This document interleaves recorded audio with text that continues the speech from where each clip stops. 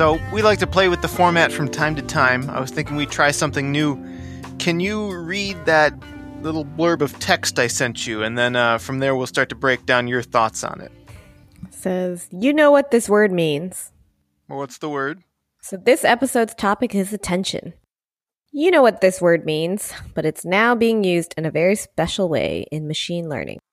Attention mechanisms are being introduced to learning algorithms, and it's surprisingly good results.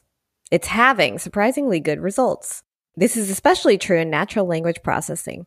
Attention mechanisms make it possible for machine learning to find solutions that are able to identify key pieces of information to retain, which might be important later in being able to correctly understand something or make an intelligent choice. Well, if that isn't a run-on sentence, I don't know what is. Hey, you get long sentences when you make good formal definitions.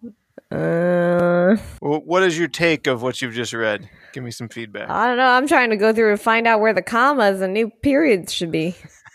All right, well, when you've done that, break down the pieces for me. Attention mechanisms make it possible for machine learning to find solutions. Yes, that's the key germ of wisdom here, absolutely. Identify. Something about identifying key pieces of information. Do you know what I don't know why you would. This is rather rhetorical, but do you know what an attention mechanism is? No, what is it? All right, so let's break that down. Machine learning has this quality that I would describe as stateless, and I'm sure many people will take a great offense to the way I'm about to describe it, but it is what it is. Most of the time, you feed in a set of inputs, and you get a set of outputs, and the algorithm, the machine learning part that's trying to figure out how to map from inputs to outputs, it doesn't often take a sequence into consideration. Now, of course, it can. In the past, we've talked about things like RNNs and the LSTM on this show and stuff like that, but these are specially built mechanisms. They're sort of ways of carrying over some context from the past into the present so that the machine learning algorithm isn't totally blind. So I thought of a way maybe I could help you appreciate this in your real life. I'm going to play a clip for you right now. Let me adjust my mic. And what I want to know is, can you tell me what this clip is about? Okay, here it comes. Well, you can't count on it. Yeah, that's exactly right. It said something like, I was saying you can't count on it, and then you said, that's exactly right. So what is it that you can't count on? That's so funny. I don't remember what I was talking about. But I mean, you said it. You should be accountable for your words. Like what? Yeah, but it's what so is it? out of context. How am I supposed to remember? It could be a long time Because ago. it was slightly under 955 days ago that we recorded that episode about Paxos. So why can't you remember? Over 900 days? That means 3 years ago. Weren't you paying attention when we recorded that episode? I was, but not that much attention, I guess. Right. So here is why I want to stress we're going to use the word attention differently. You may have paid attention that day, but not committed it to long-term memory, or at least that's the computer scientist me wants to describe it that way. So attention is more about in the moment. Now, what makes it hard for you to know what this clip is about? Well, you can't count on it. What can't you count on? How come you don't know? I don't know. It was so long ago. You cut off what in the world we're talking about. Oh, I cut something off. Okay, let me back it up 3 seconds, and I'll play it. By the way, this is only 48 seconds into the podcast, and the first 22 seconds are the introduction, so it's not like we got far into the conversation here, but I'll back it up 3 seconds so you can listen. So what would it mean for the network to be unreliable? Well, you can't count on it. Any thoughts now? Well, you said network and reliability, so we're talking about what it means to be unreliable. So what can't you count on? Networks that are unreliable. Yeah, now, why didn't you know that earlier? Because you didn't back up far enough. Yeah, so you had to remember a whole 3 seconds of audio to have the context for what that means. And that's attention. I mean, you would say that the human being has to pay attention, so it does work in kind of like the colloquial sense, but that is exactly why it's a good term to describe what machine learning people are trying to do. That is a key feature of natural language processing and natural language understanding. So we have to find some way, some mechanism by which machine learning can emulate that same behavior. You have to have some way to analyze it. Is that what you're saying? I said emulate, and I want to stick to that word because, I often mention to you a lot the word anthropomorphizing, more maybe in the context of our parrot Yoshi, but it comes up a lot in AI too, that sometimes machines will do things in the same manner that humans do it, but other times they can do it in a totally different manner. And maybe that way is even better. It's just different, solving the same problem in another way. It isn't that for sure machine learning has to do attention the way the human brain does it, but it definitely is going to need some attention mechanism, some way to remember the context and remember important things in a sentence, but forget things that don't matter so much. For example, what was the first word I said when I started this show with you? This one? I don't remember. Why not? Haven't you been paying attention? Well, like you said, it's different than committing to memory. All right, well, what was unreliable earlier? The networks. All right, so you remember that, but you can't remember the first word I said? Why not? It's different. How is it different? It's different context. Context. Tell me more. Context leads me to believe whatever the first word is that you said. Well, first of all, you never tell me when you're recording. So I don't know what you mean by first word. So number one, you just start recording. So you didn't say anything. Well, the listeners, they'll hear the official edit point. So to them, you will sound foolish. Well, there you go. Nobody knows except the listener. Anyway, so you don't even have a starting point. Number two, if you had said something like supercalifragilisticexpialidocious, I probably would have remembered. So what it tells me is either whatever the first word you said was unimportant, or two, just not memorable. Yes, I think that's exactly right. I mean, maybe I could take offense to that, but more or less that's exactly right. And that's why you don't have it exactly in memory. Datadog is a monitoring platform for cloud-scale applications and architectures.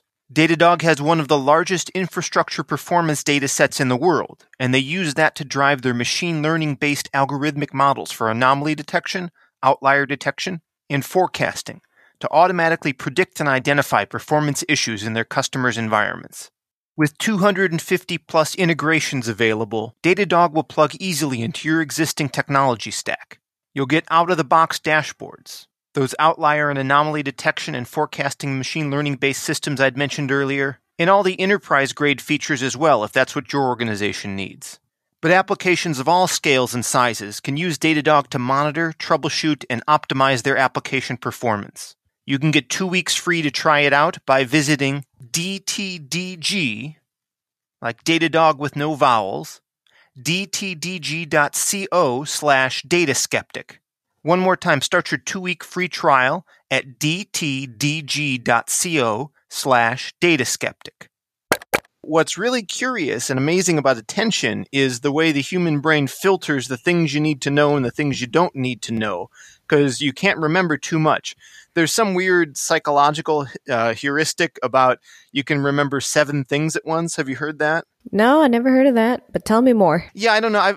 I've been meaning to look more into this because I'm not sure if it's true, but it might be. I don't mean to cast doubt on it either, but there's just an idea that you can only hold so many things in your memory at once. For example, like if I went and gave you a bunch of details about let's say some real estate property, I was like this many bedrooms, this much taxes, this much this, and I gave you like 20 numbers. It's unlikely you'd remember all of them. Maybe you'd remember the ones that you're interested in, such as like the tax rate or the monthly payment or something like that. And if later I was like, how many crown molding things does it have? And you're like, I don't know. I'd be like, it's 57. Why don't you know? Because you filtered that detail. You didn't think that was relevant. All right. So it was irrelevant, is what we're saying, what you said. As much as it's kind of obvious that attention is important for natural language processing and understanding, machine learning out of the box, it's sort of non-trivial how you do that. And this has been a source of great research and great progress in recent years, is how do we make machines that not only, have this ability to have attention, to take details from earlier, but also kind of learn the model or the mechanism for which things are actually important. So maybe it would be helpful if I described a little bit more about how machine learning is sort of the plain vanilla versions are kind of limited. So take something like maybe predicting the price of a house, since we're on real estate here. We talked about this before. Obviously, you'd have features like how many bedrooms, the price per square foot, whether or not it's a good school system, variables like that. And all of these things, you can do very simple regressions to try and make a good prediction. If you come up with a nice model that makes good pricing predictions, and you want to predict a new property, you have to give it all the same values. You can't say, well, I don't want to tell you the bathrooms this time. I want to tell you how many coconut trees it has. The model's expecting a fixed input. Okay, the model is.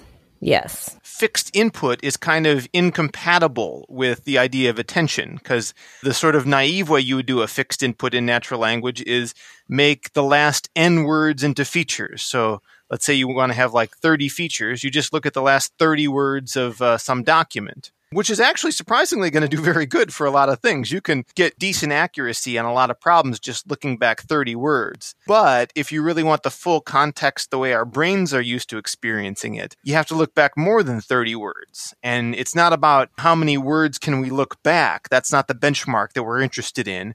We're interested in smarter ways of doing it. So you still have a limited input vector, but you come up with an attention mechanism. That's a way the machine learns to recognize certain things from the past and kind of carry them forward. Okay, so you're saying recognize it and then carry it forward. But so you're asking is how can we do it efficiently?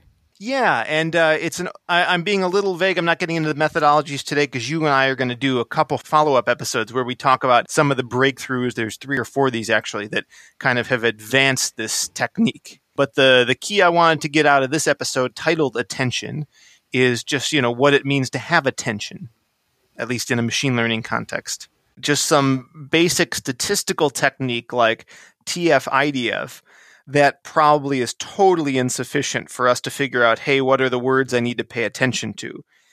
So I can't just rely on the most recent 10 words of a document. Even though those 10 words are extremely important, I definitely need those. I also need something else from earlier. And what that something else is and how you encode it and how you get a machine to figure out how to memorize it or keep it in memory or keep attention on it, those are the topics you and I will cover in the next couple episodes we talk. Well, attention is in the moment, paying attention. But I mean, I guess when you say identifying something that's important, that's different than attention, right? I think it's part of it because you first have to identify an important thing in order to know you need to remember it. Yeah, I mean, it makes sense. I could definitely see that, but I still feel like, I mean, if you think of a baby, the baby's probably paying attention. But then if you were actually able to ask a baby, like, what did you see? What did you have? Like, there was a lot of language missing. There was a lot of comprehension missing. So I still feel like there's like a foundational thing still needed. But do you think like identifying what's important out of what someone says, that takes experience, don't you think? Like life experience. Well, I would hesitate to use the word life because that kind of colors and anthropomorphizes it. But you're right. It does take some sort of experience. You have to have sufficient training data or something besides. In the case of a baby, I mean, the baby hasn't fully booted up yet. It still has a lot of software to install, and that's kind of like it doesn't even have language yet. So it's a more rudimentary system. In I know I'm being a little crass here, but eventually that baby will have a lot of training data, and it'll bring a lot of context to the table, kind of in the same way that modern machine learning through embeddings brings context to the table. So you can start from a pre-trained embedding, like the word-to-vec algorithm we've covered on the show, or Elmo that I recently had an interview about, or BERT, things like, that have come since Elmo like that. In a sort of analogous way to your baby example, that's a way of providing a sort of life experience that bootstraps the whole process. Well, let's look forward to the next time you and I talk when we'll get into things like neuro-Turing machines and different ways that attention mechanisms are done. I look forward to knowing what in the world a neuro-Turing machine is. I can't wait. Oh, I'm so glad you said that because every one of those words gets me excited when you put them all together. Well, that's why we're together. Yeah. All right. Well, until next time then, thanks as always for joining me. Thank Linda. you.